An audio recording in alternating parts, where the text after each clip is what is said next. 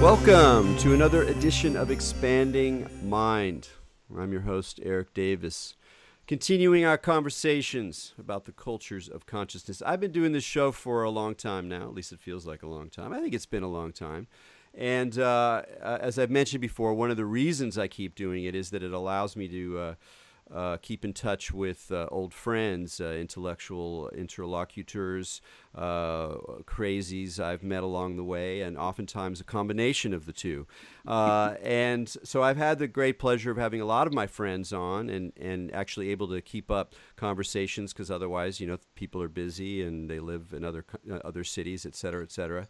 But there's one conversation I had that I was disappointed with, and that was with our guest today, Mark Pesce. We both agree that we were both off on that day, and so we expected a razzle-dazzle meeting of minds. Mark and I have been talking about tech and mysticism and the future and the archaic past and Terence McKenna and virtual reality for quite a long time, well over 25, I think about 25 years now, and he's one of my favorite people.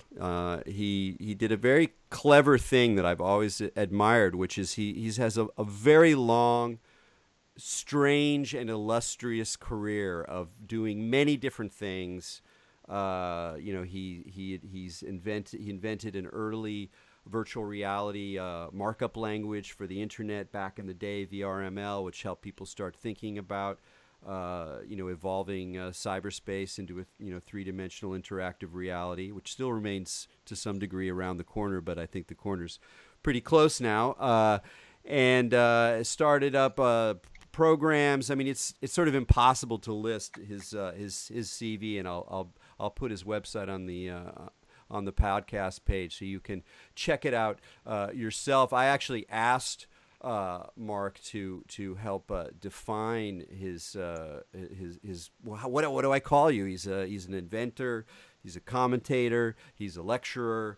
In a lot of ways, I think of him as a teacher. Sometimes he's teaching businessmen how to think about the blockchain, and sometimes he's teaching students how to use new media, and sometimes he's teaching the people that read him or listen to him on his podcast just about what's going on in tech, and he's always got his finger on the pulse, as they say. And recently, so I've been trying to figure out, like, okay, when am I going to bring Mark back on the show and do this again better?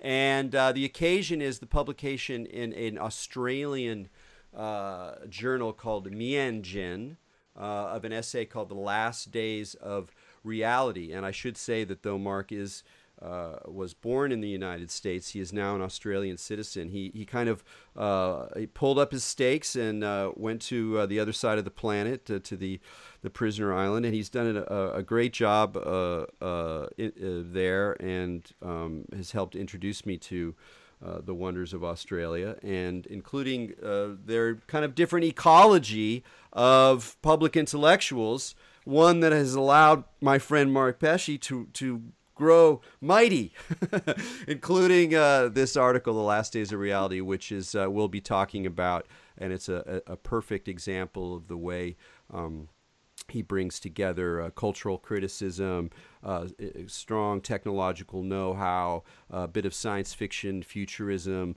a bit of psychedelic mysticism into very acute and entertaining takes on things.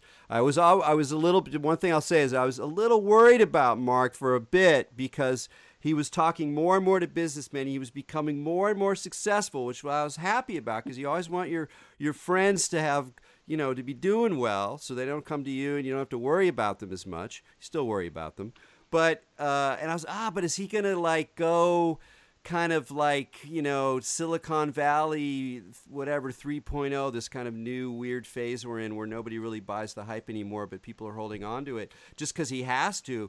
But indeed, The Last Days of Reality proves that the old, critical, dark, and resplendent sci-fi Mark Pesce remains fully in force. So with that, Mark, thanks for joining us on Expanding Mind.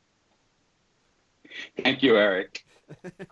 So yeah, let's just dive into this thing because it's a great piece. You bring together a lot of threads, and you say something that is really terrifying, but in a kind of accessible way, or it leads to a kind of terrifying conclusion, but one that we really need to wrestle with.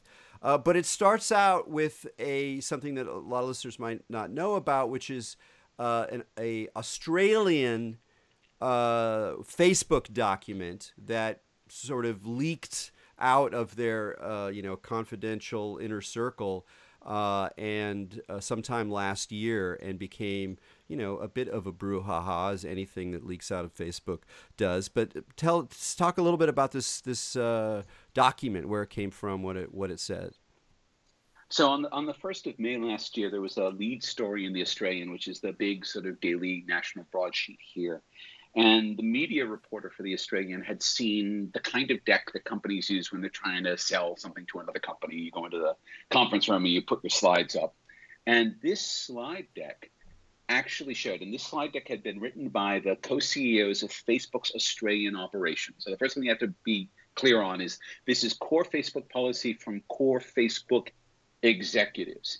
And what this did is it actually showed these advertisers, and the advertisers they were going to were effectively the big 20 companies, the big banks, the big retailers in Australia.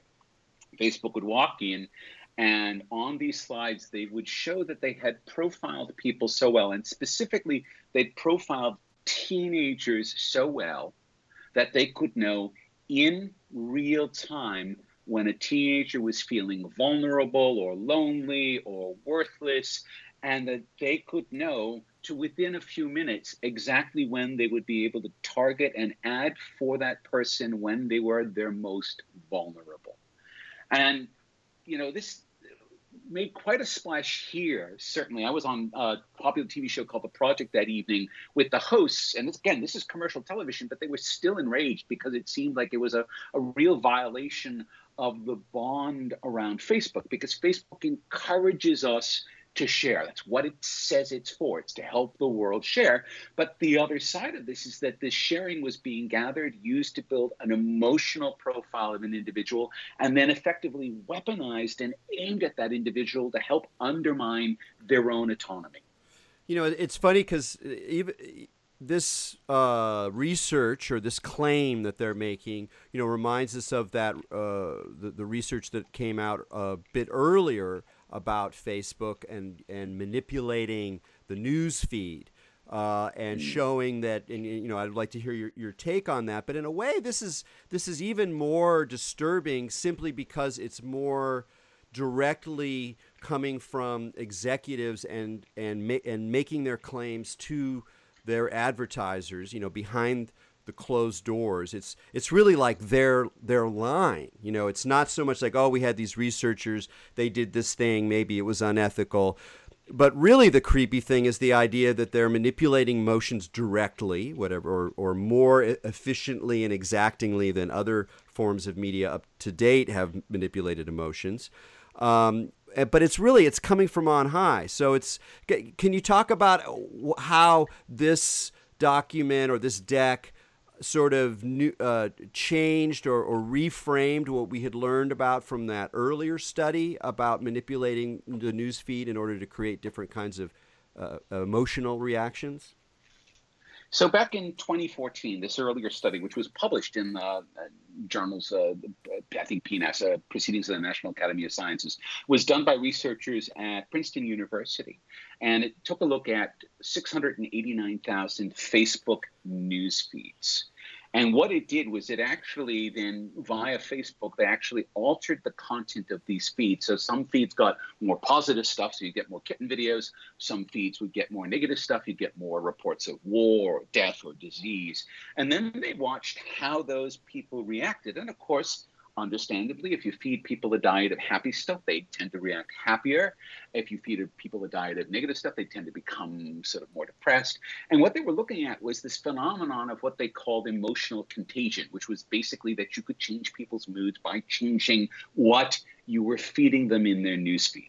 And so the paper was published, and it took about 24 hours before someone in the broader research community went and said, So Facebook disclosed to these 689,000 users that their news feeds were being manipulated for the purposes of their study. You did actually do that, right?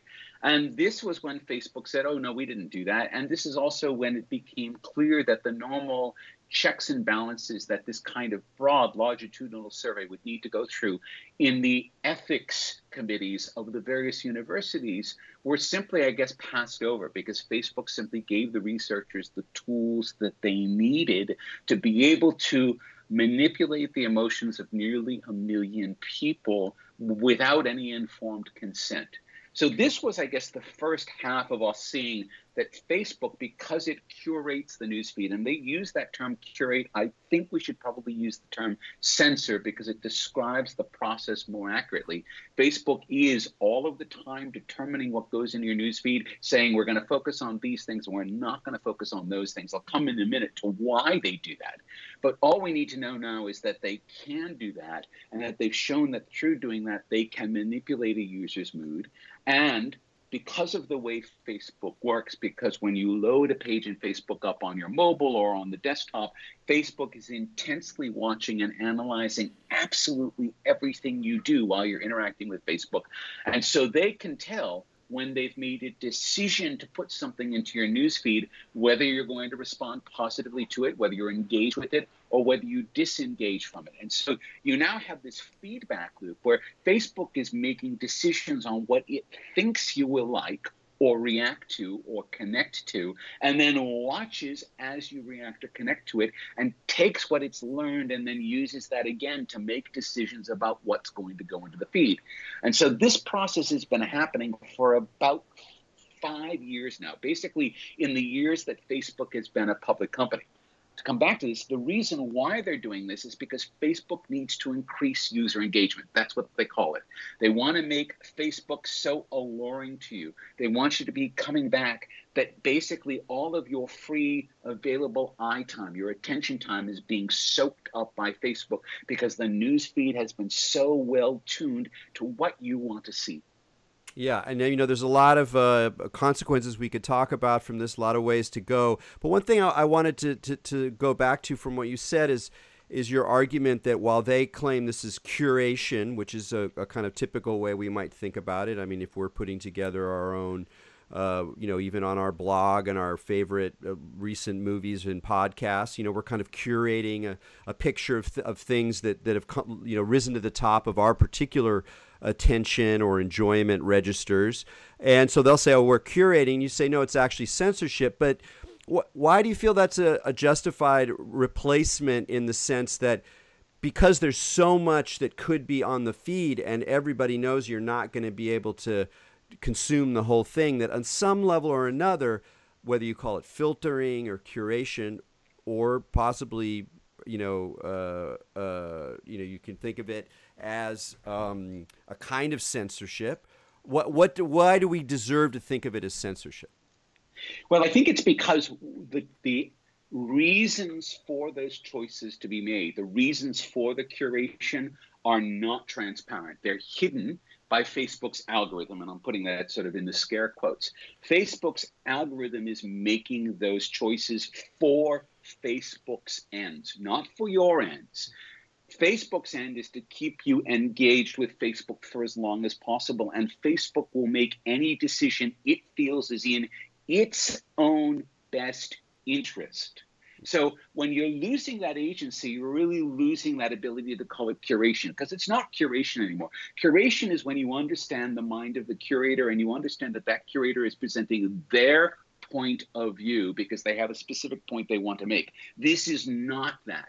This is not about Facebook presenting their point of view. This is about Facebook trying to make a medium as emotionally affective as possible to keep you engaged with it. And so it's more subtle, it's more psychological, and this is why it's much closer to what we would think of as censorship to shape your mood than curation to shape a view. Yeah, or even go all the way into brainwash and mind control. I was of course this reminds me your article comes as well timed in the sense that even though technology critics and new media intellectuals and people worried about politics and things like this have been worried about these trends for a long time, we're definitely in this phase where even mainstream voices are starting to say some pretty damning things, and we're starting to be it feels like there's a kind of shift or a possible movement, and we've even seen some responses from Facebook, their discussion about their recent algorithmic change, which we can talk about later, as a sign of them responding to this kind of more mainstream sense of threat. And I did I was like, oh, is this just more of the same? A little bit of hand waving just to let off some steam. But when you hear the actual phrase mind control on Bloomberg News from Tristan Harris talking about the group they founded of these sort of kind of guilty Silicon Valley tech guys who are like, this sucks, we got to do something about it. And so they have a lot of play, and they go out there and they're saying some pretty good stuff for still being kind of in the framework of the world. But again, mind control on Bloomberg is like, whoa, okay, so something is like, it's like we're all getting more aware of, at least hopefully, of what's going on. Are you hopeful that this is like representing like a real shift in like a broader audience, or is this still a very small conversation that's happening with people who are already plugged into these issues in terms of awakening your average Facebook user to the implications of their newsfeed?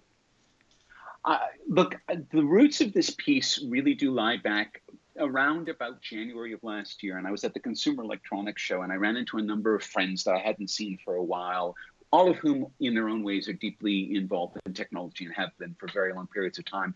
And each of them, in their own language and in their own metaphors, expressed a growing sense of unease about perhaps things have gone a little bit out of control. And I think in some ways, the last days of reality is my own particular articulation of that. But I think what we've seen is such a rapid technological advancement that has had such a strong social component, which is in some ways different than the Industrial Revolution, which also had a very strong, very rapid technological component and was also very socially disruptive, but in a sense didn't get to the wiring of culture in the same ways. That maybe we're seeing a lot of people who are now being touched in a lot of ways, and they're all finding their own ways to sort of have a moment of pause around this. And some of this is going to be the natural sort of human resistance to change, but some of this may be also reflecting where we think our own autonomy as individuals lie, or where we think our own sort of choices that we can make, or the world that we want our children to inherit. There's a lot of, I don't know if you want to call it nuance, but I think there's a lot of surface here. And then I think there's enough surface here for pretty much everyone to find an area on that surface that they can express some reservation to. Now, Facebook, because Facebook has 2 billion monthly users and about 1.5 billion daily users, is an enormous surface. And because so many people are connected to it directly, and because so many people have come to rely upon it as the way they find out about not just what's going on with the family, but what's going on with the world around them, to be able to take a look at that and say, wait a minute, maybe I can't trust this. Maybe this is telling me the wrong thing about Hillary Clinton, or about Nigel Farage, or about the Russians, or about the North Koreans. If we start to get into that, then you really have this moment which makes people very uncomfortable about not knowing their place in the world and not knowing what's true. And that seems to be where we are right now. We're in this moment where there's so much information, and yet it's so hard for us to actually know the truth of anything that we're a little bit stuck. Yeah, I mean, later on the essay, you really wrestle with that. I mean, one of your striking phrases is really, we're coming to this point where we can bid goodbye to reality, meaning reality as we have experienced it, as we sort of a kind of social zone of agreement, and where we kind of can recognize shared objects, and with something that we share, it's not just our own personal reality. But before we get to that sort of big question, I want to talk a little bit more about the other factors that go into technological factors that are kind of driving this crisis, which to some extent is already happening. We see it with the fake news. We feel it if we reflect on our own insecurity and our own sense of not knowing has changed drastically. But there are also things sort of on the near horizon that could potentially just intensify this quite significantly. And one of the things you do is to sort of weave these things together. So let's go a little bit farther into how, like the Facebook, or what the deeper implications are and the deeper technologies that are going on in terms of these tracking techniques, which aren't just tracking, of course, they're actually building up what we talk about as the profile, which seems to be one of the key ideas for people to really understand, is this notion of a profile that can be understood by machines and marketed to very, specifically. So talk a little bit about this idea of a profile and how what's a good way for us to wrestle with.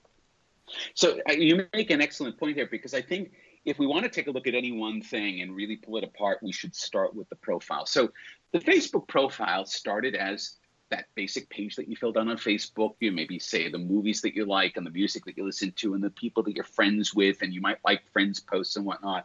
And that was what we think of as the profile. But that's now grown, and it's grown. You can think of it almost like an iceberg, because the visible part of your profile or any of your friends' profiles is in some sense the least important bit. It's the starting point. But what's happened now is that Facebook is using artificial intelligence, and we should back up a little bit. So artificial intelligence is a term that gets thrown around a lot. What we really mean here is systems that take in a lot of data, make decisions based on that data, and then watch the consequences of those decisions to see if the next time they want to make a decision, they can make that decision better. So we're talking about systems that can learn mostly by making mistakes. So Facebook now has a learning system attached to every profile.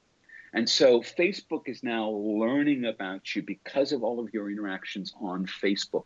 And that's being built into your profile. So it's almost as though Facebook is running a simulation of every one of its users. You can think of it almost like a little homunculus, and all of these little homunculi are sitting inside Facebook's servers, pulling the knobs and looking at you and learning from you and being little simulations of you. I mean, you can take a look at the metaphor of the power plant and the Matrix as sort of being one way that we could visualize the existential horror of that. And it's overplaying it, but you can look at it that way. But we do now have all of these simulations of us running inside of Facebook, and that is the profile. So now Facebook has, because they have had such good surveillance of us, and you need to understand that when you're on Facebook, everything's being recorded, but Facebook also sticks some data, it's called a cookie, into your browser so that Facebook can track you when you're not on Facebook. So Facebook not only sees what you do on Facebook, it sees a lot of what you do when you're not on Facebook. That also goes into the profile. That also is feeding that model of you and your interests and your decisions and your passions. And so this model has become increasingly accurate, which means its ability to deliver what you want to see has become increasingly good. So now these models are delivering what you want to see. They're delivering what I want to see. They're delivering what someone else wants to see. That sounds great in terms of Facebook's bottom line and how much time people are spending on Facebook, but it has this very important side effect, which is that you and I are now diverging in our points of view of the world, because you're seeing what you want to see, I'm seeing what I want to see, and there's a collapse of common ground between those points of view. And if we look at the absolute fragmentation of culture, particularly in the United States, Facebook is probably the greatest accelerant that's been poured on that fire. Yeah, it's really interesting when you start thinking about all these issues, and especially if you have some sense of the history of media in the 20th century at least, and the kinds of discussions people have had.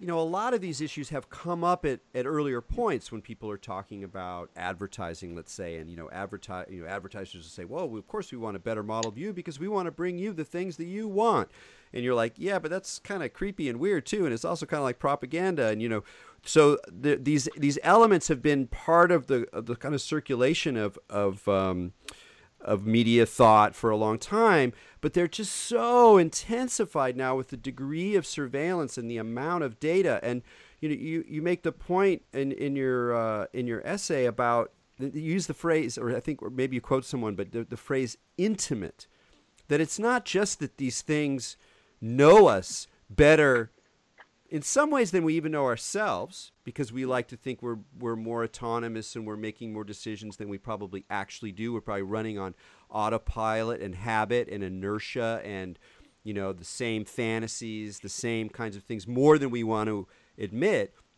But it's that there's a weird intimacy there, where there's the sense of, if we could see what that profile was, if you laid it all out and you kind of wrote it down like a story, like it was a story of one of these simulacra of ourselves that's running around in their servers, it would be profoundly unnerving. It would be uncanny and disturbing in a really remarkable way, sometimes kind of almost insightful and perhaps even, useful in that sense.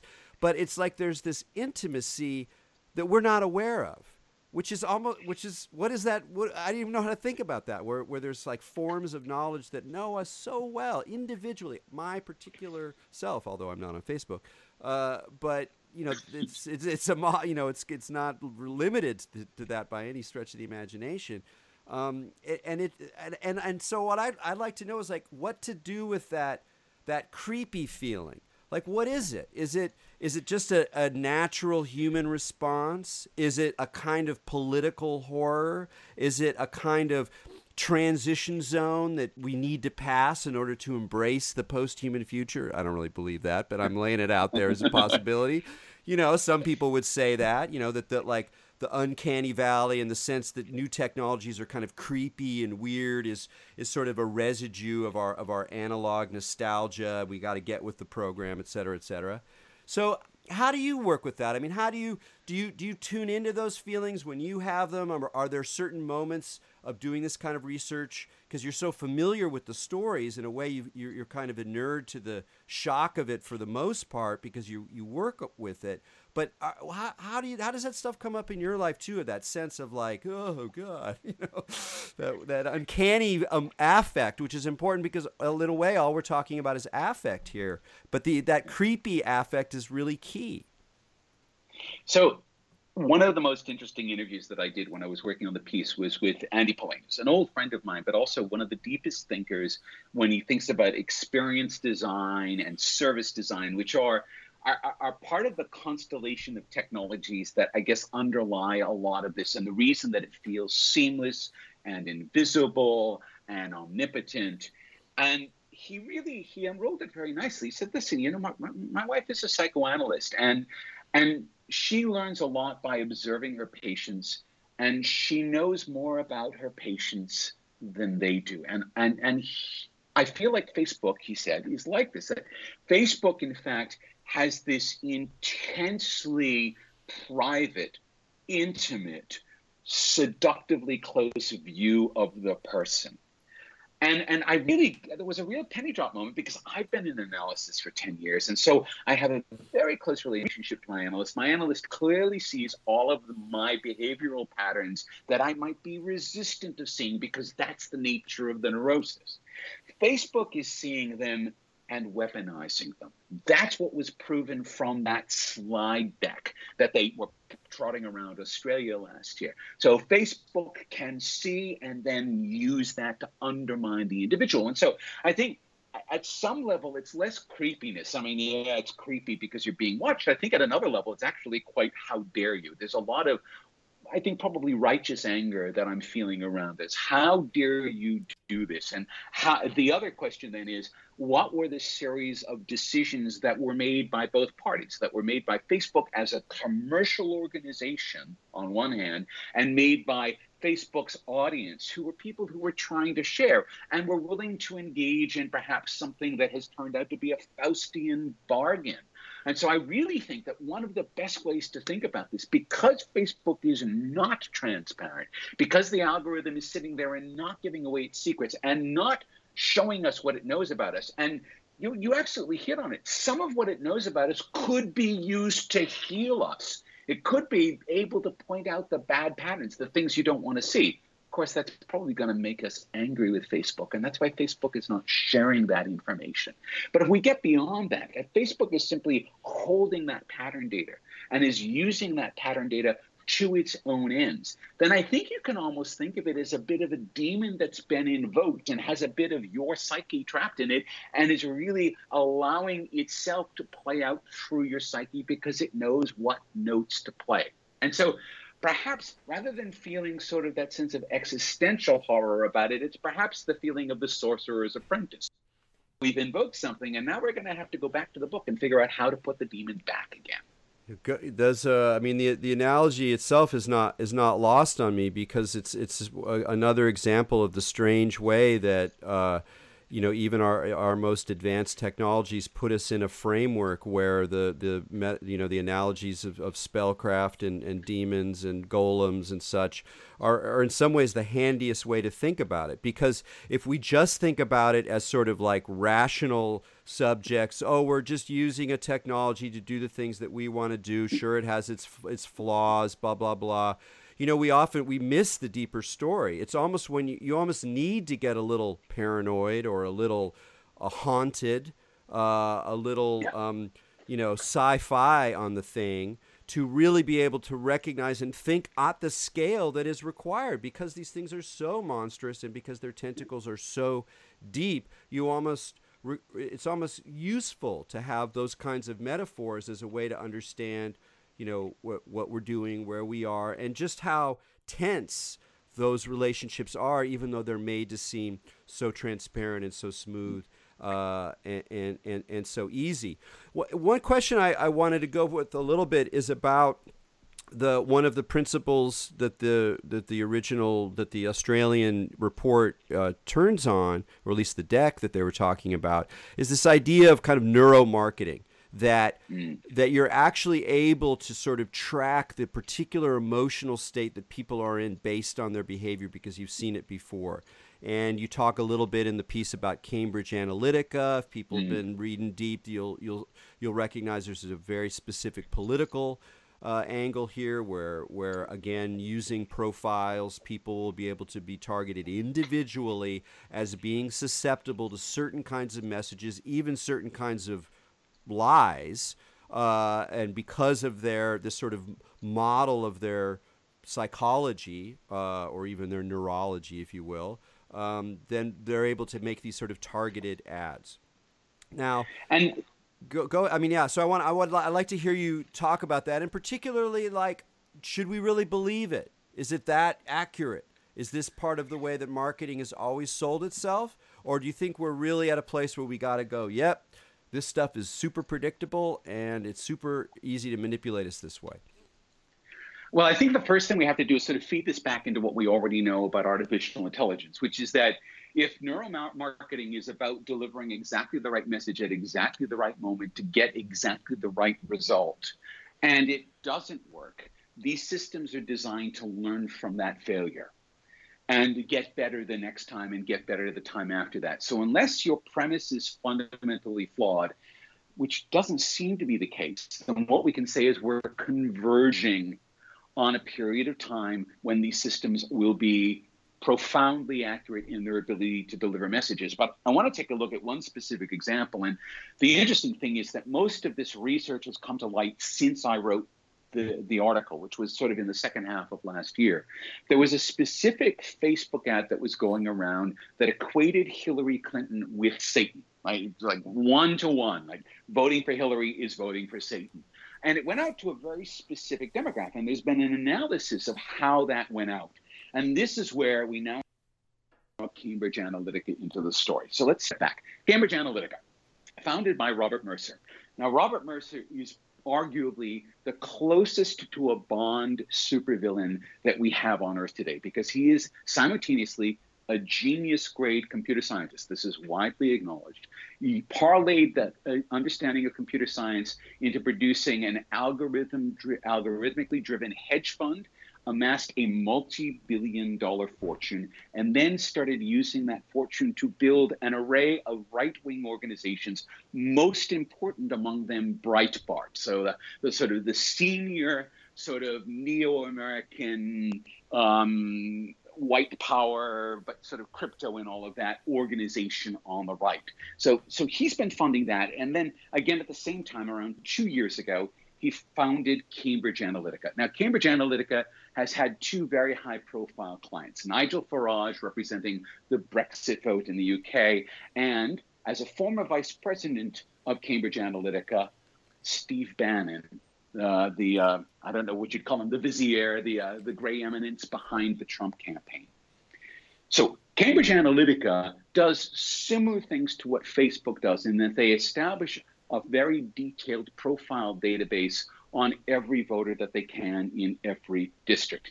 Now, one of the points that people may not be clear of when they read my essay is everyone thinks that Facebook's got this profile data and that's bad, and maybe we just get Facebook to stop doing it and that'll be fine. It doesn't work that way. So much profiling data has been gathered from so many sources on us, almost all of which is commercially available to the buyer.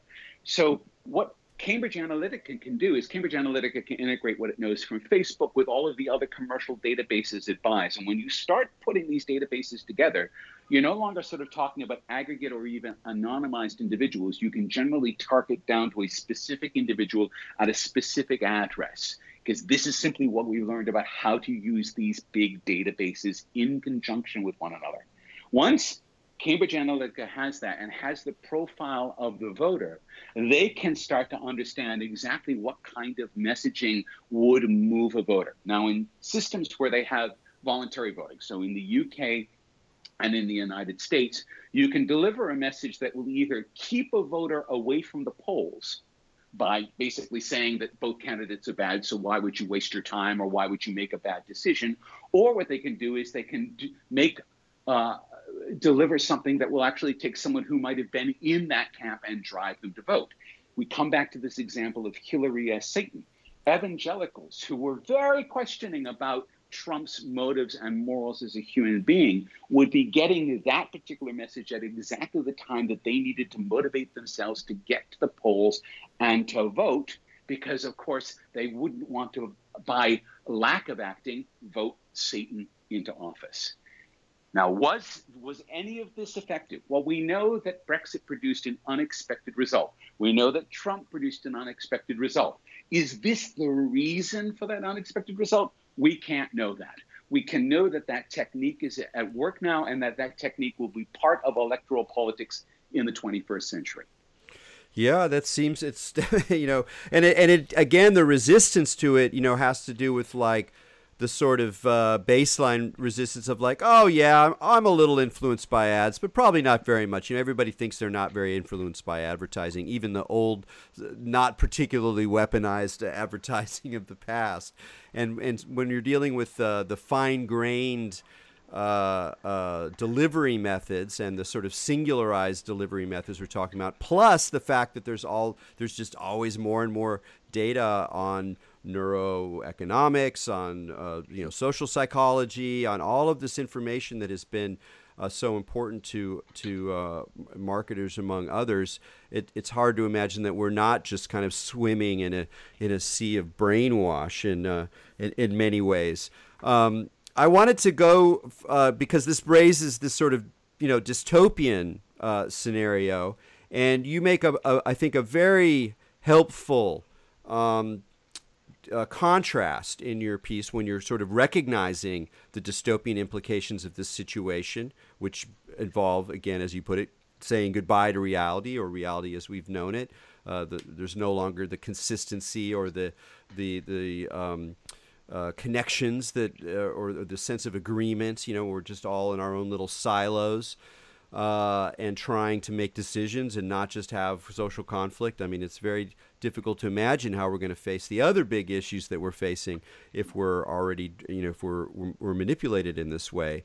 And so talking about the dystopian aspects of this kind of control society, the sort of neuromarketing management of affect and belief, you compare 1984 and Brave New World. And I think there's a lot of good reason to go back to those two classic dystopias.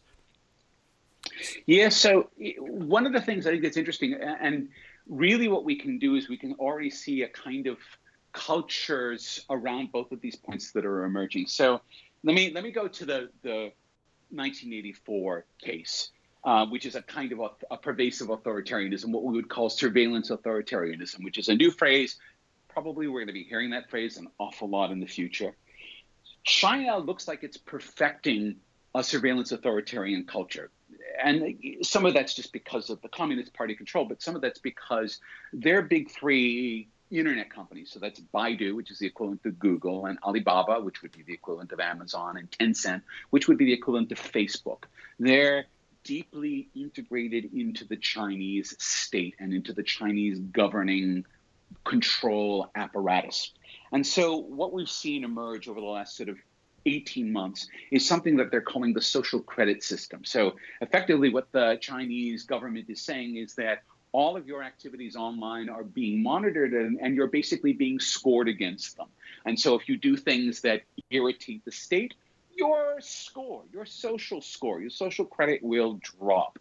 And if your social credit drops too far, you may find it hard to, in the beginning, at the first level, just to get a bank loan, maybe to buy some property, or maybe to get your kids into the right school, or maybe to get another job, or maybe to get any services at all from the state.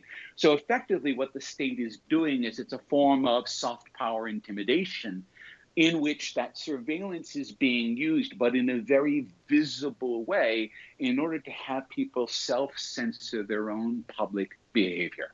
So that's the 1984-ish model. And of course, it doesn't really have the same sort of profound darkness or ugliness of Orwell's book. But what we're seeing, I think, a lot more profoundly in Facebook is, I think the first phase of this is what I'm going to call surveillance utopianism, where the systems are monitoring you and knowing you so well that they're delivering you what you want.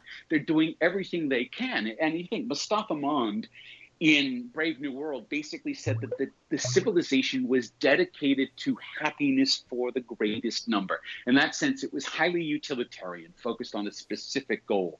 And we can see a system like Facebook being tuned, perhaps joining with the apparatus of state power to keep citizens perhaps not well informed, but certainly happy, keeping them well contained within themselves and within the culture as a whole. And when you pair that now with where we can clearly see Amazon is going, and Alexa is sort of the harbinger of this, where there's a surveillance device in the household, but that surveillance device is the portal to the world of materiality. Alexa, bring me whatever, and a drone shows up 10 minutes later, or an autonomous vehicle in a few years will show up with the groceries or with the new thing or whatever the shiny toy is. And so you have this idea that the environment is becoming utopian and in some sense infantilizing, because this idea of just being able to ask for something and having it immediately delivered is also profoundly infantilizing. That's the fundamental nature of the civilization in Brave New World. It is a fundamentally infantilizing culture. And it's not hard to see that we're already well on the way in the developed world toward that. China seems to be taking a different path, but certainly in America, in the UK, in Europe, in Australia, we seem to be walking very much into a culture of surveillance utopianism. Yeah, and we got about, I don't know, 15 minutes left, a little bit less. So there's tons to talk about. We could keep going all day, but I wanted to think about two different vectors of pushback. If we can touch on them both within that time, it would be great. One is, of course, a collective political and technological form of pushback. I mean, whether it's we're going to consider whether we recognize that something like Facebook is a utility that needs to be regulated for the public good, and that they cannot be both a utility and a private company maximizing profit at any over any human value.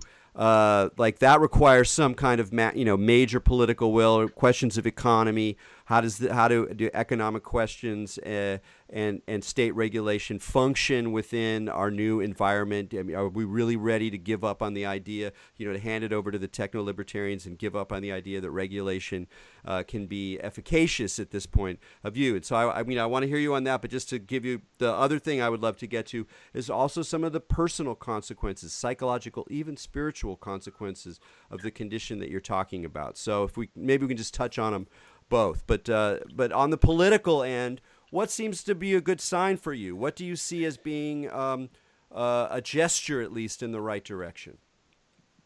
So let's take this apart a little bit, because what we really want to take a look at is and it's quite clear, both Steve Bannon and Dana Boyd, and Dana Boyd did this back in 2010. She's an amazing researcher who's worked with kids using social media pretty much longer than anyone. She said Facebook is now a necessity. It should be regulated as a utility. And Steve Bannon was saying the same thing in July last year. So there's this idea at play that Facebook has become so central to social discourse. And in fact, it's become almost impossible to have any sort of online social discourse without using Facebook as the foundation for it. So where a lot of this was happening through a lot of varied, maybe not very comfortable, but lots of varied channels, even just 10 years ago, that space is now entirely colonized by Facebook. So you have to actually give in. You have to submit to it, to its rules, to its regime, to its surveillance in order to participate in civil culture. So if that's the case, why not regulate Facebook? And there's a really good argument for maybe not doing that, which is that regulating Facebook effectively puts the tools of mass emotional manipulation, and I should say mass highly targeted emotional manipulation. So it's not just like broadcasting happy things on the television where it's going out to a mass audience. Everyone's getting what they want, and that's happening continuously, and it's continuously improving again because it's backed up by that profiling artificial intelligence. Can we hand those keys to any government, to any politician, to any bureaucrat without giving them an irresistible temptation to start to use that to shape the public mind? And this is where I think we don't know the answer to that question. Until we can find our way to an answer, we are not allowed to do that. And we're just going to have to suffer with this private company basically just churning through our emotions for its own profits. So I think that's the first half of that. The brighter side of things is that, particularly in the EU, the nice thing about the EU is the EU does not have a dog in this fight because none of these companies are European. Most of the big ones we think of are in Silicon Valley. Some of them are in Russia. Some of them are in China. But the EU doesn't really have its huge internet companies. And so it can regulate freely without there being any sense that it's a conflict of interest with the commercial imperatives of the EU economy. And the German government and the German, apparatus around commerce and regulation has been pushing back severely. Just yesterday, there was a court ruling that said that consumer law was being violated by Facebook in that their privacy settings are far too hard for most individuals to be able to use. The antitrust regulator is looking at Facebook as a cartel because, as I said, all social space has essentially been colonized by Facebook. And if that's the case, then Facebook is functionally a cartel and maybe needs to be broken up or regulated like a cartel. We can see the beginnings of regulatory frameworks happening in the EU. Now, importing those to America, where you essentially have regulatory capture because these trillion-dollar companies, we're no longer talking billion, but by the end of next year, Facebook and Google will be trillion-dollar companies. These trillion-dollar companies can effectively buy all of the political support they need to be able to support whatever capital aims that they have for themselves. That's not going to be true in the EU. So it may be that the EU is setting out a different course. I tell folks in Australia that because we also aren't home to any of these companies, we can make decisions for ourselves about the settings that we want for where these services lie in our lives and how we constitute our relations with them. So I think it's always going to be hard because these companies are going to find many different avenues to push back. Some of them are going to be very alluring. Some of them will be mostly invisible. But I think that what we're seeing, at least in the EU, and is giving me some hope, is that there's the beginning of policy frameworks. Yeah, yeah. Well, lucky you. We're here in the heart of the beast, and it's really hard to see, given American politics and the power of corporations in this land, and the sort of frazzled nature of the public will and the kind of complications of the left in the states. It's hard to see a good way out, except there some sort of semi-magical technological solution. But I wanted to turn on this last few minutes to this sort of question of the individual, because one thing that comes back to me is how much it's not that we completely have asked for this situation, but it is sustained by the fact that people, in an unreflective way, want to be catered to, want to be happy, want to get what they want things to work out easily, want to not think about externalities, want to not think about all the invisible complexities that everywhere shape our experience as modern people, whether we're talking technology or the environment or whatever. I mean, it's incredibly complicated out there, even if there wasn't the threat of climate change and all these looming horrors, even if it was just the complexity of our current moment. That's overwhelming. And it's completely understandable that people want to maintain their bubbles. In fact, to some extent, we all have to have some bubble that we can at least spend some of our time in, whether it's the domestic space or whatever. Even though, it's just remarkable to me that people let these surveillance devices into their domestic homes. I just can't. To me, it's inconceivable. It's like you would choose to do that. It just blows my mind. So I'm clearly no longer even close to normal. I never thought I was normal, but I'm not even, I'm not reading the world the way that a lot of people do in terms of the value of convenience, the value of sci-fi fun, the value of this kind of infantilizing consumerism. But it seems to me that if you could boil it down, there's like a way in which it's not necessarily that good to be pursuing happiness in that way. It's not necessarily that good to be seeking a respite from the terrifying and difficult complexities of just trying to get a model of the world that is not just completely narcissistic. Like, it's not necessarily a good idea to do those things, and yet what would compel or impel anyone, a busy person holding together, family, it's always chaotic. My God, of course they want the drone to bring them the dinner that they forgot to make or whatever.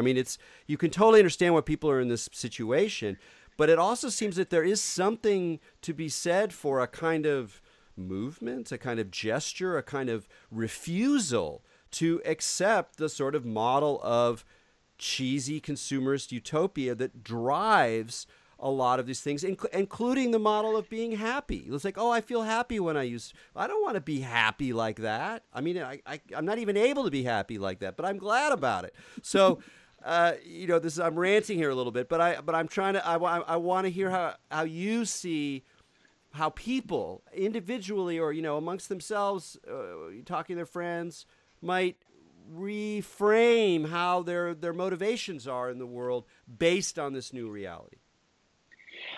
You ask, I think, the right questions, and I don't think that we necessarily have really good answers yet, because I think the questions themselves illuminate, in a sense, the horror of the situation, that we desire this kind of safety, we desire this kind of security and surety and quiet, and are not perhaps fully informed about the bargains that are involved here. So maybe this involves some level of storytelling, of myth making, and that was, one of my aims in The Last Days of Reality, was to tell a compelling story. It's weaving a narrative that gives people a frame for thinking about what their actions mean. Because one of the things that humans kind of suck at is this kind of long-term consequential thinking. Global warming is the absolute sort of concretization of that lack of forward thinking about consequence. These kinds of things can display their consequences in real time. But of course, the people who create them don't want to illuminate the whole bargain.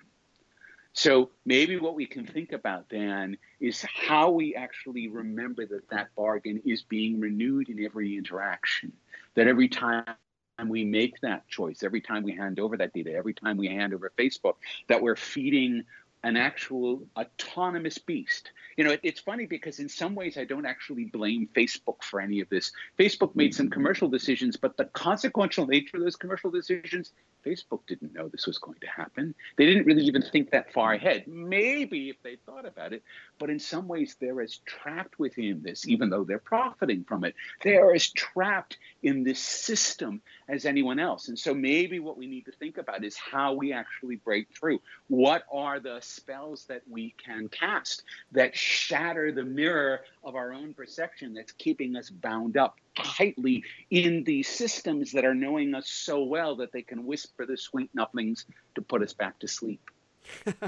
Well, that was an amazing sentence, man. I'm going to let that one resonate here for a little bit. You know, go back, hit rewind, and listen to that one again. Yeah, it's really remarkable. I mean, what's so strange about it is that the difference between profoundly philosophical questions about the self, about free will, about what does it mean to be happy, about what should be the goals of a human life, like these long-standing questions that have never had perfectly adequate answers for them, are really like woven in more and more intimately to these very political questions of social control, of economics, of the technological imbrication of human beings with non-human systems, the whole role of artificial intelligence as something that's shaping who we are. Like all of these big technological real world questions, they turn around these other ones that are much more profound. And the only thing that I could say as sort of a, goad or a guide is just that at the very least, if people are picking up on these disturbing questions, is to go into the disturbance. And it's not fun, but it's going to bite you anyway. And there's some way in which, if that means maybe, becoming more of a philosopher, thinking more about death, thinking more about, what does it mean or whatever, that might be one form. But there's, as you say, there's a big surface area. But going into the discomfort seems to be a key part of the process.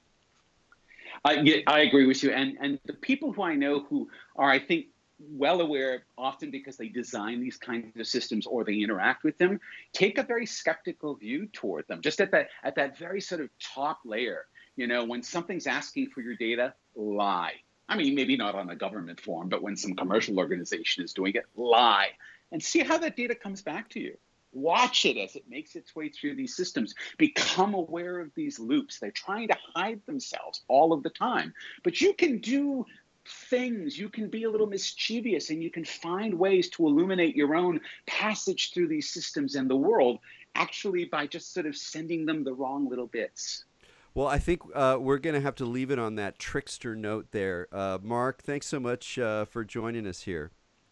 It's been a real pleasure, Eric. Yeah, I think we hopefully we did it, man. We made up for last time. We did. I can say that with assurance. That one sentence, that was it. That was worth the whole price of admission. So thanks so much, and I'll put the link to your piece online, and just to let people know again, it's on the Meanjin website, MEANJIN.com, and you can find it with Mark Pesce. So thanks again, and until next week, folks, keep your minds open.